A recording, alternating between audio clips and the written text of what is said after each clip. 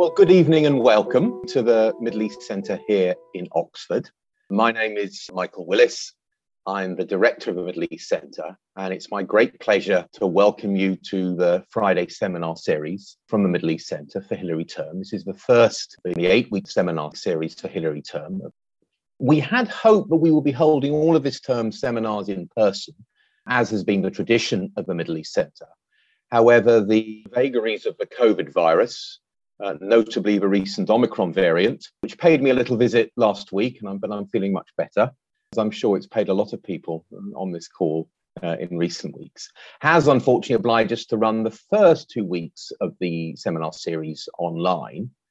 We are currently waiting to see if we need to run the rest of the series online, but are currently reasonably hopeful that we'll be able to run a substantial part of the latter part of the series in person, but we will keep you posted on that.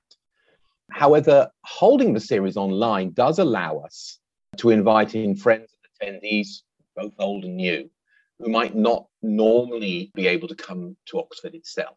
So we're delighted that many of you are able to join us from farther afield this evening, and welcome to you. Now, last few terms at Middle East Centre, we have had an overarching theme for the seminar series. We looked at the Middle East and the environment last term, in Michaelmas term. We looked at authoritarianism, and we looked at the 10th anniversary of the Arab Spring or Arab revolutions last year. This term, we won't be running an overarching theme. This is because, for a number of reasons.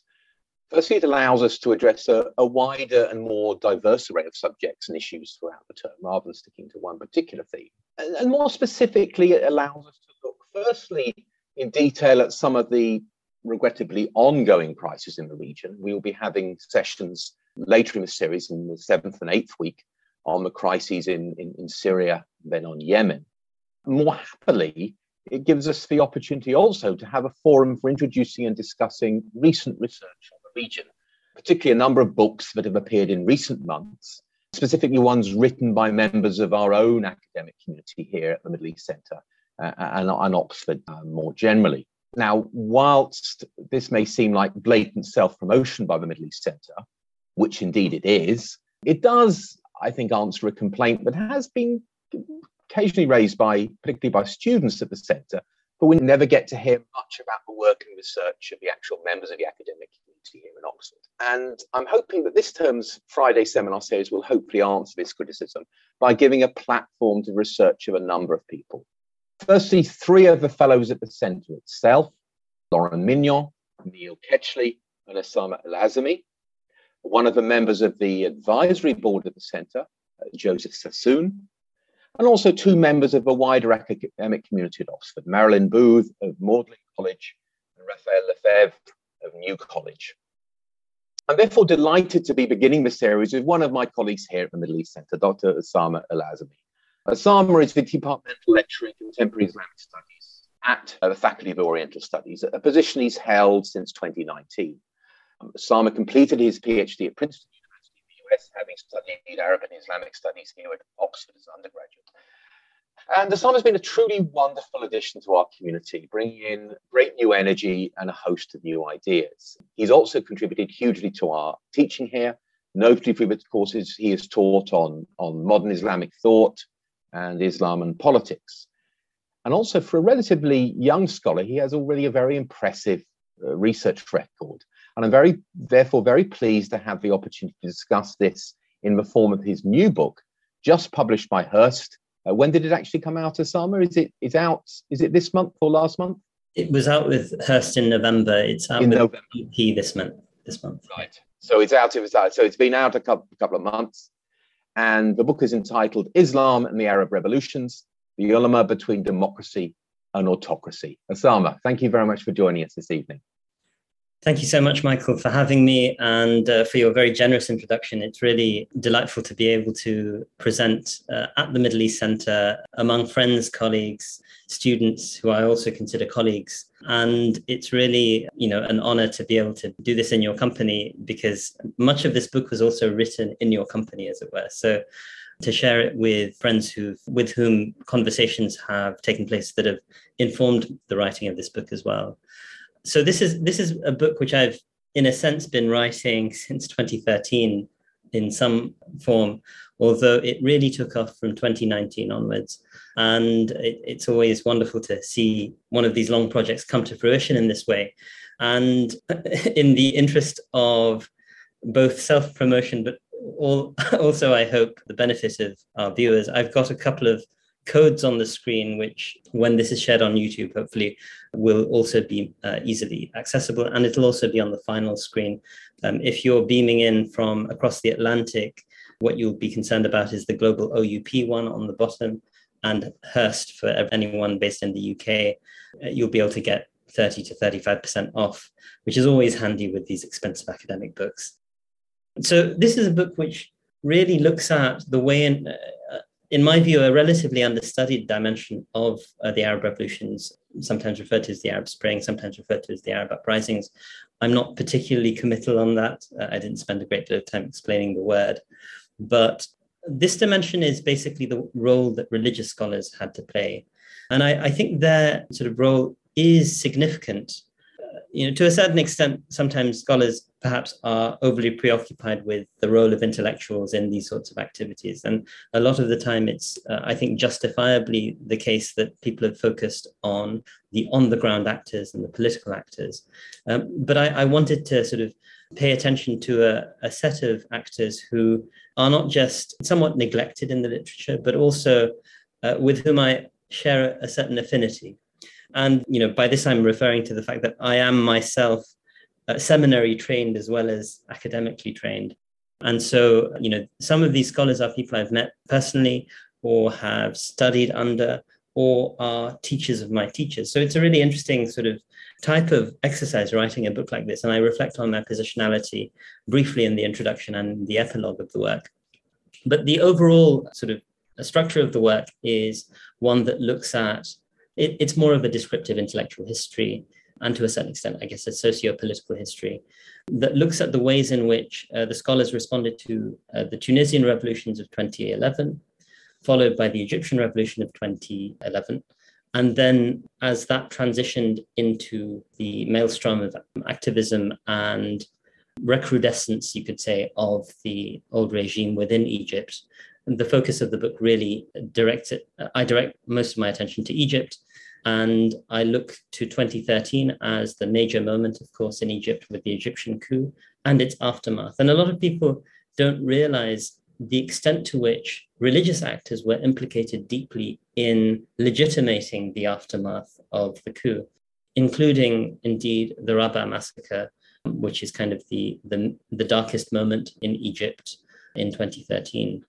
And so, my chapters go over this, and I'll be, in what follows, presenting, hopefully, unless I have any glitches, presenting sort of, in a sense, the Arab revolutions through the eyes of the ulama, through the eyes of these Islamic clerics.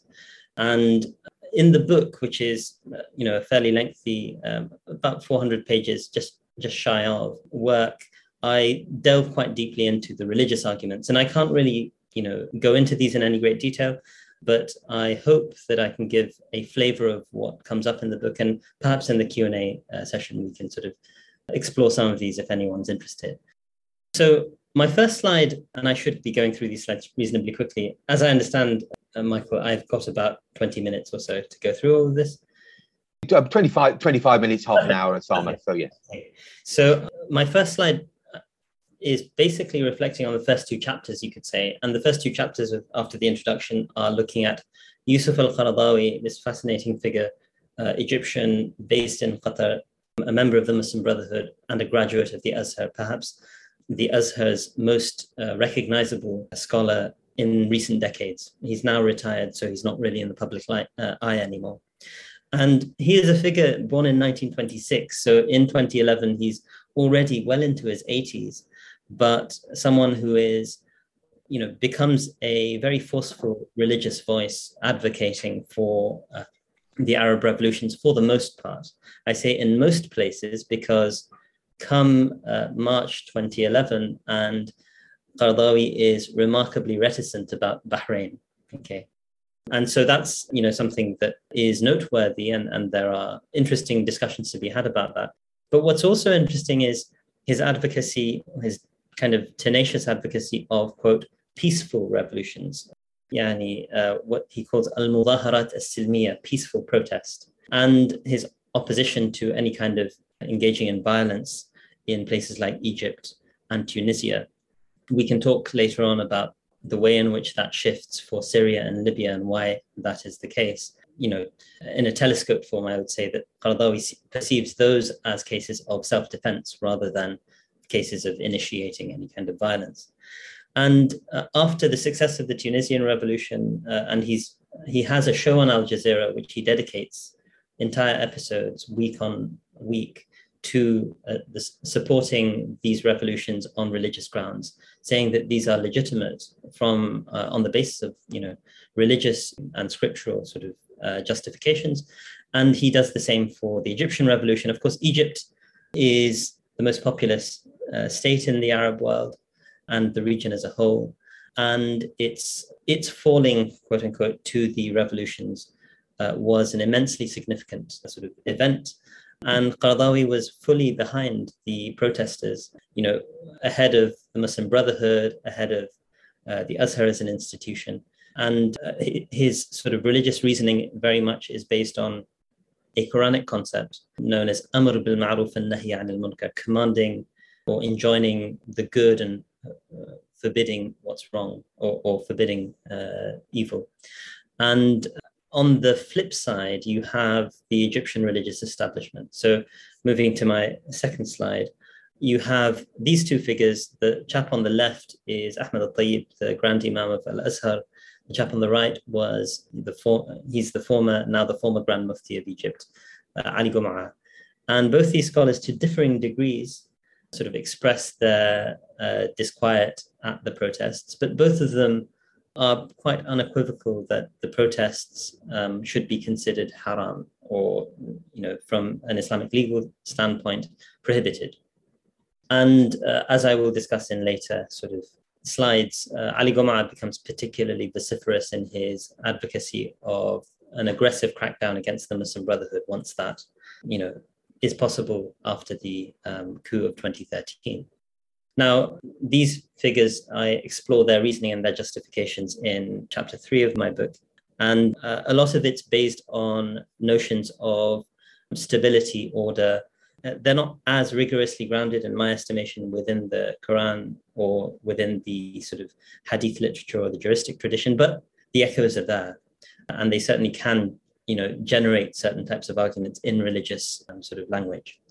Another set of scholars, I describe them here as eventually counter-revolutionary. They start off either sort of quiet, mute, as it were, or indeed the chap on the left, who's an interesting figure because he's actually an American. Like, what's he doing in the midst of the maelstrom of Middle Eastern revolution? But from America, he was writing enthusiastically about the Egyptian revolution. And, I explore, part of the reason he's included here is he's a reasonably influential Islamic scholar in the West, who is probably, among the Islamic scholars in the West, one of the most recognized in the Middle East, particularly as he's now a political appointee in the United Arab Emirates. He's the vice president of something which I'll talk about a bit later, called the Forum for Promoting Peace in Muslim Society. So this is Hamza Yusuf.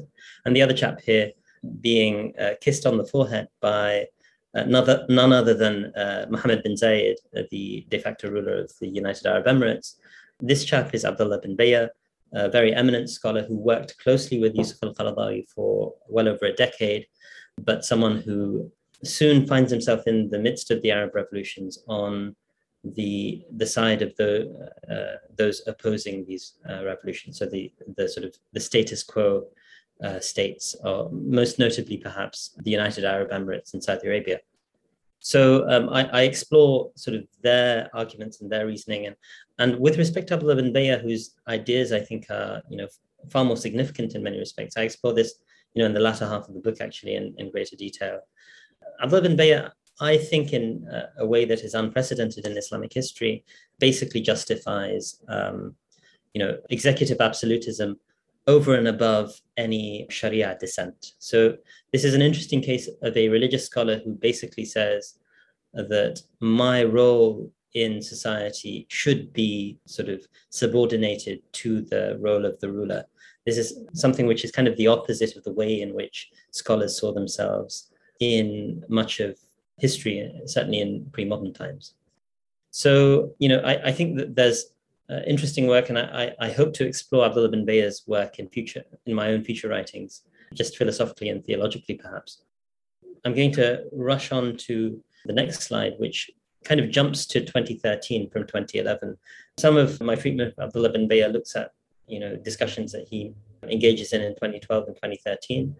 And indeed, the chapter where I'm going to start forgetting the numbers, the relevant numbers, but the chapter where I start to look at, the Egyptian coup also looks at the lead up to it from 2012 onwards, and looks particularly at the activities of Ali Gum'a and Ahmed al-Tayyib. But Ahmed al-Tayyib is particularly significant in the coup of 2013 because he is someone who is, as you can see, present during now President, then General el-Sisi's constitutional declaration, so annulling the constitution in 2013.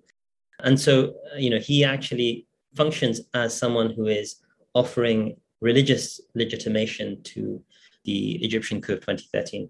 And, I don't think it's an accident that these religious figures, the Coptic Pope is actually seated next to him, if I recall correctly. I've obviously sort of cropped the image. Behind him is a figure who is associated with the Salafi Noor party. I don't think it's an accident that these religious figures are there to confer a certain degree of legitimacy upon the act of the coup. Yet, and as I say here, the Rabaa massacre, takes place the following month. So in July, we have the coup, and in the middle of August, we have the Rabaa massacre. And Human Rights Watch, calls it somewhat notoriously one of the world's largest killings of demonstrators in a single day in recent history. And Ahmed al-Tayyib, shows the limits of his support for the Egyptian regime, something that really transpires far more interestingly in successive years, even though he is instrumental in bringing about the Rabaa massacre, bringing about the Egyptian coup, which leads to the Rabaa massacre. He expresses his disquiet at the massacre at Rabaa.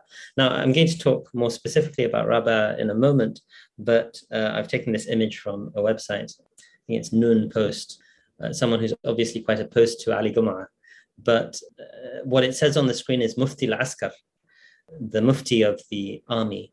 And in many respects, I think it's, an accurate portrayal of the role that this person, at this point, he was the former Grand Mufti. It seems that the Muslim Brotherhood, in their short stint in power, arranged for Ali Gum'a to be retired, shall we say. And so, he was now former Grand Mufti, but he became this vociferous supporter behind the scenes initially, and eventually out in the open, as some of these recordings are eventually leaked. He's someone who basically privately incites the killing of protesters in religious terms to the army specifically and the security services. And then also subsequent to the Rabaa massacre, privately celebrates. I actually have a chapter called Celebrating the Rabaa Massacre. I view him as actually engaged in sort of ratification, justifying and celebrating the success of the Egyptian army against this horrible enemy, etc., that is constituted by the protesters at Rabaa. I perhaps should have mentioned this much earlier. I mean, Rabaa was basically the epicenter for a major protest after the Egyptian coup of 2013, where a large number of people, it was, I think, largely organized and supported by the Muslim Brotherhood, but people who are opposed to the coup, whether they're members of the Muslim Brotherhood or they were people who were opposed to the sort of reversion to a pre-democratic era in Egypt, had come together and they were protesting the coup. And this persisted for weeks on end until the military and security forces came together on the 14th of August and, engaged in this massacre. And I think, on screen, I have two books, a book and a report that I draw on in writing about the Rabaa massacre. All According to Plan is Human Rights Watch's kind of forensic treatment of what actually happened. And Human Rights Watch basically estimates that likely over 1,000 people were killed on the 14th of August by the security forces in Egypt.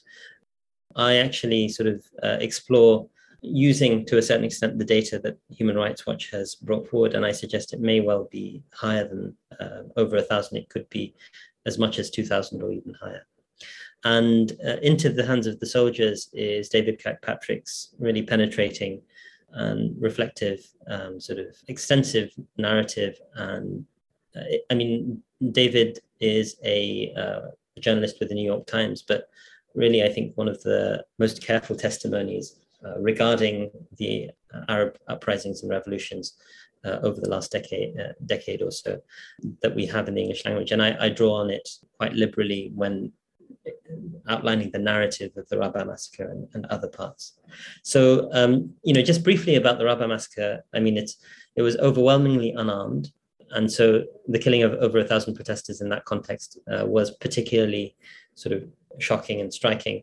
And it was clear, based on Human Rights Watch's assessment, that there was the deliberate effort to liquidate, actually kill people.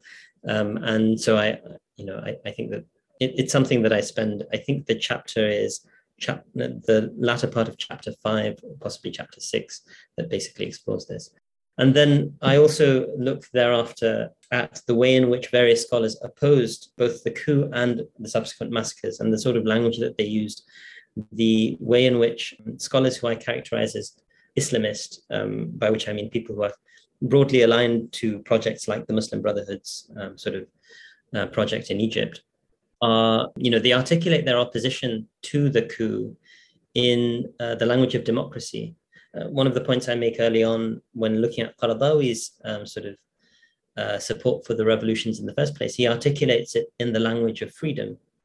And he has this fascinating phrase, which is kind of counterintuitive for a lot of people who think of Islamism or study Islamism. He says that freedom has to be prioritized over the implementation of the Sharia. And I argue that this is actually, it sort of makes perfect sense in the Islamist universe, but it's something which is counterintuitive very often because of the ways in which the Islamists are constructed in sort of widespread narratives, shall we say. And so, these are some of the scholars here. You have Ali al-Qaradawi, Yusuf al-Qaradawi, now retired, of course, and then you have Ahmed al-Raisuni, who is now actually the head of the International Union of Muslim Scholars. So these are 3 scholars associated with this, organization based in Qatar. I didn't really touch in great detail on the fact that Qatar is, the Al Jazeera channel, on which Qaradawi actually had a show, becomes somewhat instrumental in promoting the agenda of, as is well known and well studied, of the Arab revolutions in 2011. And, as Christian Ulrichsen and others have pointed out, in a sense, the Qataris overplay their hand and have to backtrack subsequently. So as I come towards the end, I just wanted to, so this is something I discuss in greatest detail probably in chapter 9 of my book, the final sort of substantive chapter. And here you have Abdullah bin Bayya with Foreign Minister of the United Arab Emirates, Abdullah bin Zayed. And Abdullah bin Zayed basically bankrolls a project called the Forum for Promoting Peace in Muslim Societies. It's very sort of elegantly named, and it makes you, it gives very positive vibes, but that's what I argue is its purpose, of course. It is a front institution, in my estimation, one of several, but one of the most important front institutions, religious institutions for counter-revolutionary sort of activism, shall we say. And Abdullah bin Bayya, it's not an accident that he becomes the head of it, given his juristic reasoning that, creates actual Islamic juristic justifications for autocracy. And by 2019, I believe, Abdullah bin Bayya becomes effectively the Grand Mufti, the chair of the Emirates Fatwa Council, as it's called, the Grand Mufti of the Emirates. But a lot of their sort of fatwas have this transnational ambition as well. So he becomes a major tool in the toolbox of the United Arab Emirates soft power projection, in my estimation. And in 2020, I think it's in 2020, he, within the space of a few months, both designates the Muslim Brotherhood a terrorist organization as the Grand Mufti of the Emirates. So in religious terms, this had of course been done in legal terms within the UAE many years earlier. And he also ratifies the normalization with Israel. So he's perhaps the most senior scholar to have done this in the Arab world. And, I also highlight, I've done so in other writing on Abdullah ibn Bayya, that he's actually also highly respected as a jurist. He's, there's no question of his juristic credentials, shall we say. And so this is a bit of a provocative argument that I'm making towards the tail end of chapter 9. And I basically argue that there's I twin the rise of anti-democratic religious discourses and the rise of ISIS. So in a sense, the failure of democratic Islamism at the hands of scholars like Abdullah ibn Bayya in particular, I think can be twinned with the rise of ISIS. And I can't remember which chapter this is now, but I remark how the Rabaa massacre, a week after the Rabaa massacre, of course, you have an even worse massacre in Syria with a chemical weapons attack. And so, those sorts of things, the permission for the Rabaa massacre on the part of, these things are, of course, done in subtle ways, but, the lack of reaction to the Rabaa massacre also, in a sense, green lights the possibility of these sorts of horrendous chemical attacks that we see, one of many actually in Assad's Syria, of course, over the years. And so, this isn't an original sort of observation that the failure of democracy and the rise of ISIS are twinnable, as it were. This is an observation I make drawing on the excellent work of Jean-Pierre Filiu. And he's got a book called From Deep State to Islamic State, and also in the work of David Kirkpatrick that I've alluded to already. And I think that, the UAE's signal sort of like successes have allowed for these sorts of groups to emerge. And there's a kind of a somewhat macabre logic to the existence of groups like ISIS and the need for authoritarianism that I think many of us recognize in the region as part of the logic of authoritarianism in the region at the moment. So in my conclusions, I kind of try and trace out, there are a certain set of questions that I outline in my introduction, a lot of which are to do with, how do these different approaches to the Islamic scholarly tradition translate the scriptural sources, the same scriptural sources very often that they draw on, to come to such diametrically opposed conclusions, and how cogent are the various arguments and so on. Perhaps the cogency component is not quite so thoroughly explored as what sort of arguments are actually presented. And in the conclusions, I kind of present an outline looking at some of the debates in the secondary literature, and I position myself in those debates in a certain way. I roughly think that the Islamic tradition is, of course, diverse and open to multiple readings. And so both the pro and the counter-revolutionary scholars can find resources to argue for their positions. And this is manifestly clear throughout the book. Yet I would argue that the pro-democratic scholars do seem to deploy those resources somewhat more persuasively, even though I don't systematically engage in a comparison between those two sort of sets of arguments. And I conclude on what I think is a kind of hopeful note, which is that to a certain extent, these kinds of figures like Ibn Bayya and this kind of pro-autocracy discourse is necessary in the face of the weakness of the current status quo, in the sense that the current pro-autocracy arguments that were and continue to be presented, are not terribly persuasive to the audience they are directed at. And this is why Islamic democracy will continue to be a threat in the region for the region's autocrats. That's a kind of hopeful note on which I conclude. I hope that was interesting. If anyone has any questions, just wanted to re-highlight if anyone would like to get their hands on the book and get a discount that's available through those two codes. I'll leave them on for 5 or 10 seconds if that's all right with you, Mike. But thank you very much for having me, and I hope that was interesting. Thank you very much. Absolutely no doubt about it. That was absolutely fascinating, Osama. I think a lot of us sometimes wonder if there's anything new to be written about the Arab revolutions. but you've proved conclusively that they're a really fascinating dimension, but really hasn't been looked at in that way before. Looking at the role of the theologians, the ulama, and how they talk about it, that's been largely, as you said, ignored. And I think it's fascinating that you have dealt with it in this way and looked not only at those who supported it, which has perhaps been covered a little bit, but those who actually were critical and supported the official perspective, which is fascinating, if rather depressing, I think, on certain levels. We now have time for some questions. If anybody wants to put a question to Osama, what we do, we'd invite you to put your question, write your question into the question and answer function. If you look on the bar of this webinar, you'll see a little Q&A with a couple of speech bubbles coming out of that. And if you press that, that will allow you to type in a question. So please type in a question. If you would like to be identified, do put your name in, or you may be automatically identified. If you don't want to put your name in, that's absolutely fine, and put that in. But if you want to put your questions in, and I'll try and field as many of them as I can to Osama in the time that remains. We have about 25 minutes, half an hour for some questions. So hopefully we'll get some questions. So please do put your questions in. In between time, I'd like to take advantage of my position as chair to ask my own question. The book obviously focuses on Egypt, and I think you justify that very well because of the centrality Egypt has had, not only just in the revolutions themselves, but actually in the Arab world, certainly in the last 100 years.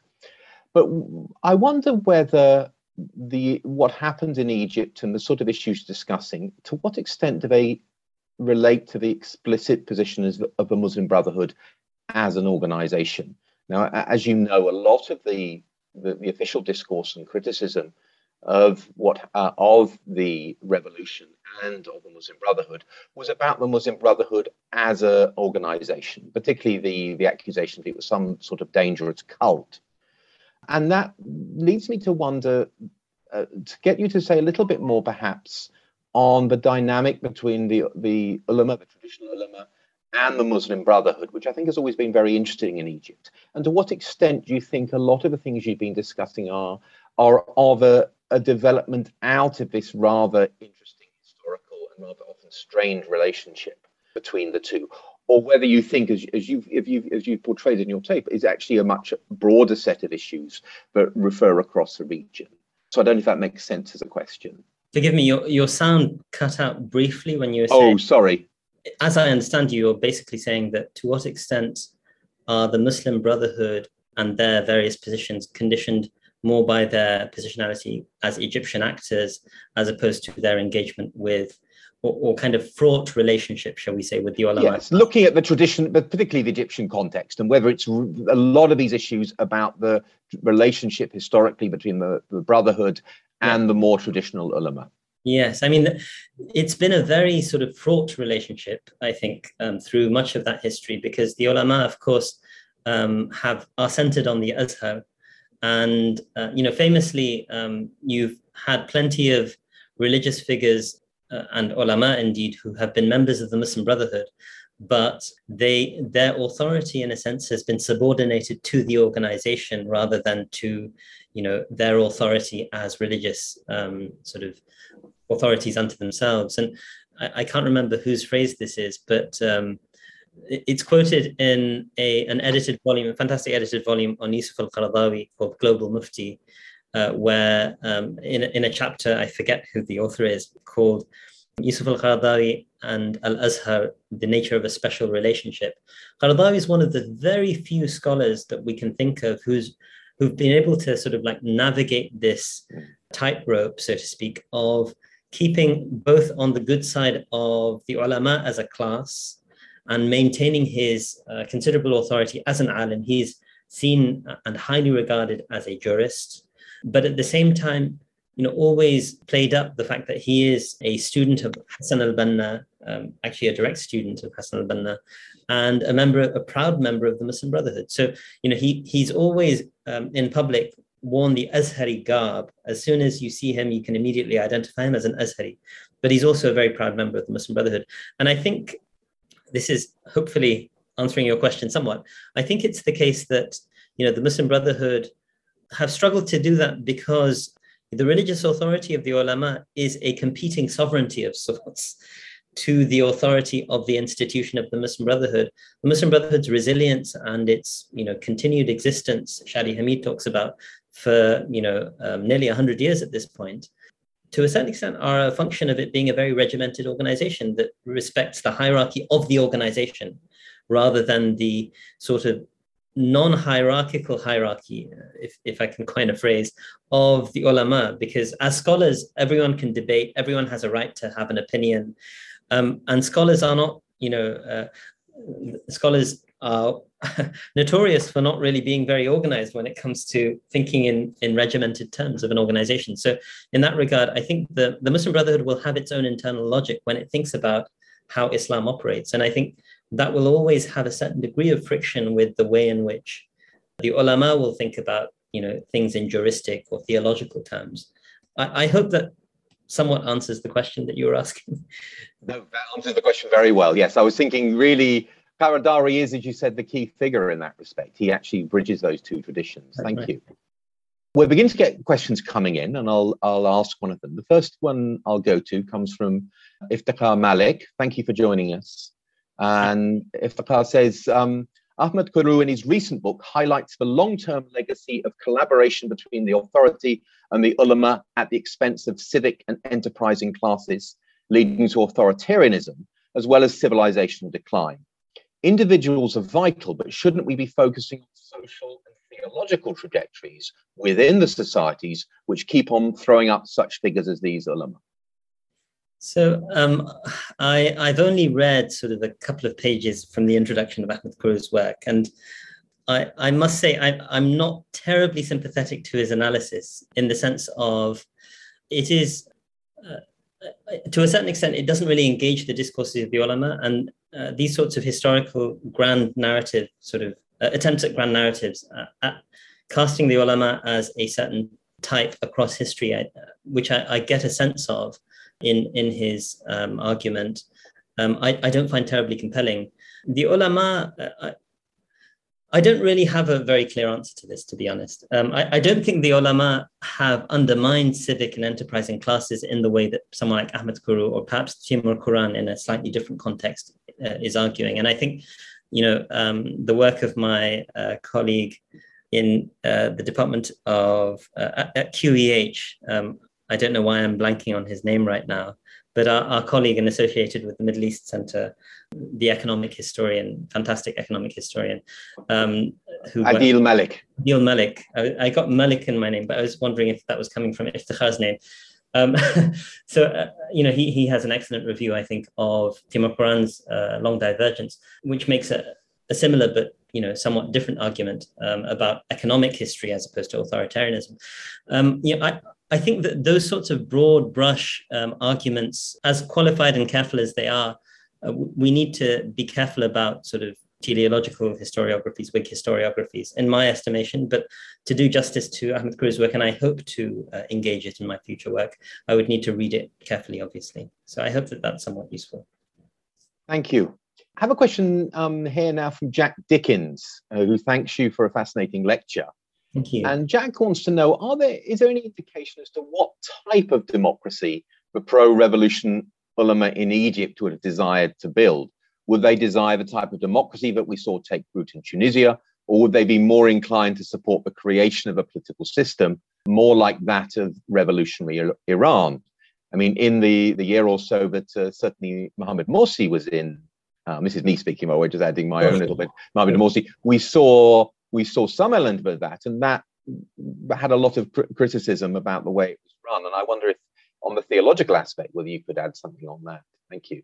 Sure. Thank you, I think a fantastic question. Thank you very much, Jack. And I think, in a sense, the Egyptian ulama would be somewhere in between. I think that would be a good way to put it. So Rashid Ghannouchi is, and Andrew March has a fantastic book on this, The Caliphate of Man, Popular Sovereignty, and I forget the rest of the subtitle. But in essence, I think that Rashid Ghannouchi's practice in the Tunisian context was far more pragmatic. He was far more willing to sort of engage in a pragmatic dialogue with, more secular forces. Yet, mainstream Islamists of the type that I study, not so much in this book as in my other work, largely unpublished, they are very eager to highlight that we don't believe in theocracy. Okay, and what do they mean by that? They mean the model that is found in Iran.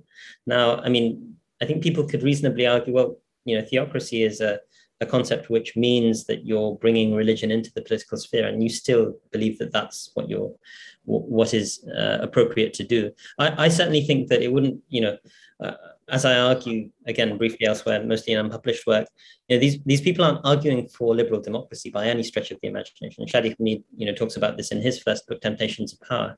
He calls it illiberal democracy, and I don't like that label because, to a certain extent, you're defining something by what it isn't, but also illiberal is a very sort of loaded phrase in our culture. I would call it Islamic democracy. And the way in which I characterize this is that liberalism in liberal democracy, liberalism is a check on majoritarianism. In Islamic democracy, Islam is a check on majoritarianism. And so, that's how I would see it. Now, that causes all sorts of anxieties within, particularly Western policy circles. And I think, Michael, if you'll sort of permit me on your comment about how Mohammed Morsi actually acted. Again, Shadi Hamid and other scholars, and David Kirkpatrick talks about this in his book, Into the Hands of the Soldiers. They all comment that in practice, Shadi Hamid's looking at it as a quantitative social scientist, as a political scientist, quantitatively speaking, Morsi was not really a dictator. It doesn't sort of work that way.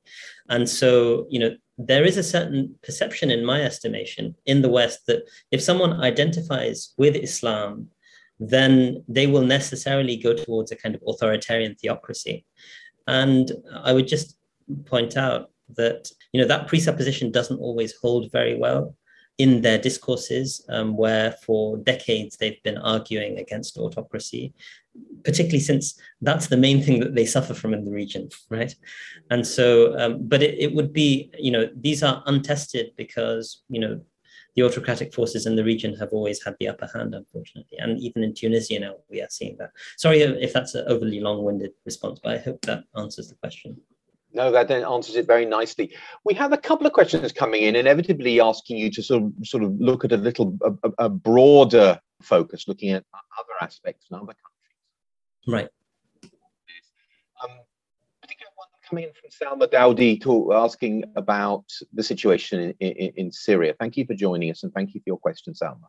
And Salma asked specifically, I was wondering if you could perhaps discuss a little bit the threat that pro-democracy Islamic scholars opposed to the Syrian regime.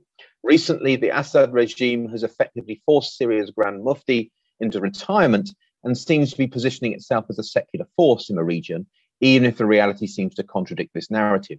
Are these tensions reflective of broader disagreements within influential Islamic authorities on the Syrian revolution? Right. And the Syrian revolution, I actually lived in Syria from 2005 to 2006. I was an undergraduate here, of course, and I was sent there when it was possible to travel to Syria. So I have a deep and abiding love for the Syrian people. Sadly, my scholarship does not explore Syria quite as systematically. And obviously, Thomas Piret and other great scholars have done the really defining work on the Syrian revolution. So I wasn't aware of this, I assume, relatively recent development. I mean, it's interesting to think about, if I may speculate for a while, the Grand Mufti, and I assume we're talking about Hassouna here, the former Grand Mufti now, was, of course, a stalwart of the Assad regime. The sort of and the Grand Mufti before him, of course, people like Kaftaro and others have for decades been the stalwarts of the Assads. And so, in that regard, I think it would be interesting to me if that shift to a more secular orientation is now being adopted systematically. There's always been a tension within the Syrian context, in my estimation, because of the Alawi background of the heads of the regime, but the fact that the Grand Mufti has always been a Sunni, quite a mainstream Sunni, in my estimation, even if they've been politically, not necessarily mainstream, and in being so aligned to the dictator. And so I remember when I lived in Syria that the Sunnis were happy that their dictator was secular. Some Sunnis would express that to me. At least they're secular, right? In a sense that they're not going to sort of start interfering within our religious sort of world as Alawis, for example. And so, I'm not sure that the clearing of that space from the state's sphere of influence makes a great deal of sense for Assad as a dictator, but I'm not sure exactly how the average Sunni would respond to it. They might think, okay, well, it's great. We never really respected the Grand Mufti, I think, or something like that. But they might, Syrians, I noticed, and forgive me if this is a bit of an overgeneralization, but I noticed many Syrians would consider themselves quite devout, and perhaps some of them would be uncomfortable that there's no sort of like public voice of religion or something like this. So it's just speculation on my part for what it's worth. Thank you, Osama. The next question comes from not only a friend and a colleague, Marilyn Boob, and Marilyn will also be giving a talk in this series later this term. But thank you very much for joining us, and thank you for your question, Marilyn. And Marilyn's really inviting you, Osama, to look at more recent developments in Egypt, and specifically, she's curious about the seeming unstoppable movement of El-Sisi's agenda to implement a new Dubai in Egypt, and how these defining themselves as Islamic actors deal with this. I don't know if there's a particularly interesting with the increasing the links with the Emirates, and whether how are the defend. I suspect behind Marin's question is the idea of how are the defenders of what happened certainly at Rabaa and what happened in 2013 dealing with this new dimension. So, there's been a considerable amount of tension within Egypt between the Sheikh al-Azhar and al-Sisi over the last 4 or 5 years. So, there's been an interesting sort of and somewhat counterintuitive coup on the part of the Egyptian al-Azhar, in that the Azhar in the 2012 constitution managed to get a certain degree of independence. So the Sheikh al-Azhar is now to be appointed by the Hayat Kibar al-Ulama. And for some reason, that was continued in the Sisi sort of like constitution of, I believe it was 2014. And so, there is a tension between, and so Sisi would love to actually replace, from what I can tell, Ahmed al-Tayyib with Ali Gum'a, who is, shows absolute fealty to the needs of the military state in a way that, as I kind of indicated, al-Tayyib does not seem to be willing to countenance. And so, you do have a situation where there's already some tension between the most important sort of religious figure in Egypt and al-Sisi. Yet at the same time, I suspect someone like Ali Gum'a, who is, really championed by the state, is, going to be quite in line with a lot of these sorts of agendas. So the new Dubai, that's a tall order, and Walter Armbrust would be the obvious person to comment on the sort of unfeasibility of that sort of a move, and the attempts to create a new capital city and kind of redo the urban geography of the cities in order to allow for a neoliberal remaking of Egypt that also prevents the possibility of these kinds of revolutionary moments. And I think that those scholars who are fully aligned, like Ali Gum'a, and there are others I haven't mentioned, Osama al-Sayyid is a student of Ali Gum'a's, and he became the sort of al-Mustashar li Maktab al-Ra'is, like advisor to the office of the presidency, meaning to Sisi. His father-in-law is a senior Azhari scholar on the Hayat Kibar al-Ulama. So I would suspect that it depends on where people fit into the various fractures within the ulama classes. But I maybe close with invoking Nathan Brown's latest book, which I really loved, Arguing Islam, where he basically, this is a line I quote in my own book, he says that, it seemed that the ulama classes that he met with were roughly divided 50-50 on supporting the coup versus opposing the coup. And, I think there are all sorts of dilemmas about getting involved in the political space, which would create, a significant that kind of 50-50 divide. So I suspect about 50-50 would be the case with respect to supporting Sisi on anything. Thank you.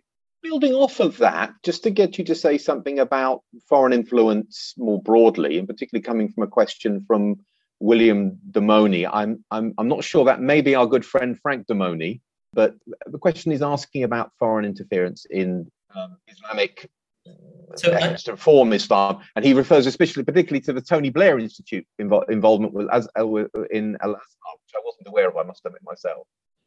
Right. I mean, I'm not specifically aware of the Tony Blair Institute's involvement, but Blair has been, shall we say, a colourful character. I think that's the most polite way of putting this in the region. And Sir Tony Blair, should we say? Good grief. And basically, let me recount an anecdote. I visited Egypt in 2007 and was visiting an American scholar who had enrolled in the Azhar and was studying to become an alim, so an American convert to Islam, actually, who's now a respected scholar in North America. And he complained that the Blair government had, or I can't remember which ministry, the FCO, I think, under the Blair government, had donated a huge amount of money to the Azhar to, strengthen its sort of faculty of humanities, effectively. And the Azhar and the Egyptian government had unilaterally redirected it to pharmacy and medicine or something like that. And he was, fuming about this, saying like, for all our dislike of, Blair's shenanigans in other parts of the Middle East, that would have been something that would have very much helped strengthen the Azhar as an institution. And so, I think that, these sorts of foreign forces can be quite complicated. And, the obvious foreign force in the region is, of course, the United States with its billions of dollars of military aid. But of course, that military aid, as David Kirkpatrick so masterfully documents in his fantastic book, which I can't recommend enough, Into the Hands of the Soldiers, the third time I'm mentioning this, is dwarfed by the amounts of money coming from the UAE and Saudi Arabia. It's dwarfed by orders of magnitude, perhaps, right? And so, when we think of foreign forces, I think or foreign influences, we also need to think, regionally and not just transregionally as well. Yeah, I hope that, answers the question to a certain extent. Thank you very much. We have time just for one more question, which comes from another colleague of ours. I'm not choosing these in a particularly biased way. Most of the questions have been coming from colleagues here. And the colleague comes from Sausan Najjar. Thank you for joining us, Sausan. And Sausan asks a question. Obviously, all the authorities you've been naming are all male religious authorities, and she wondered whether there were any female preachers or female religious authorities got involved in this discussion on authoritarian regimes and on the Arab uprisings more generally.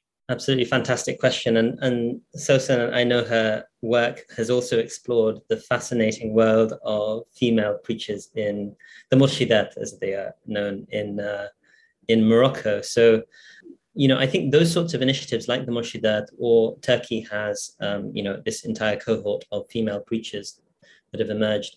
I think they're less salient in the political spaces that I'm looking at.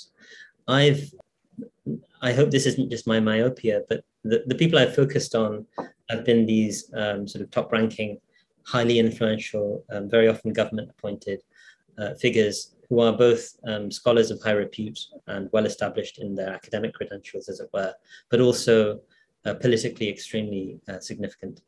And no female scholars, appeared in my radar in either Egypt, which is the main focus of the book, or Tunisia.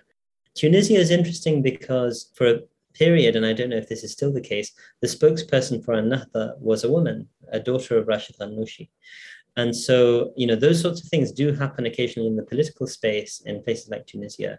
But even in the political space in Egypt, it seemed to be quite a bit more limited.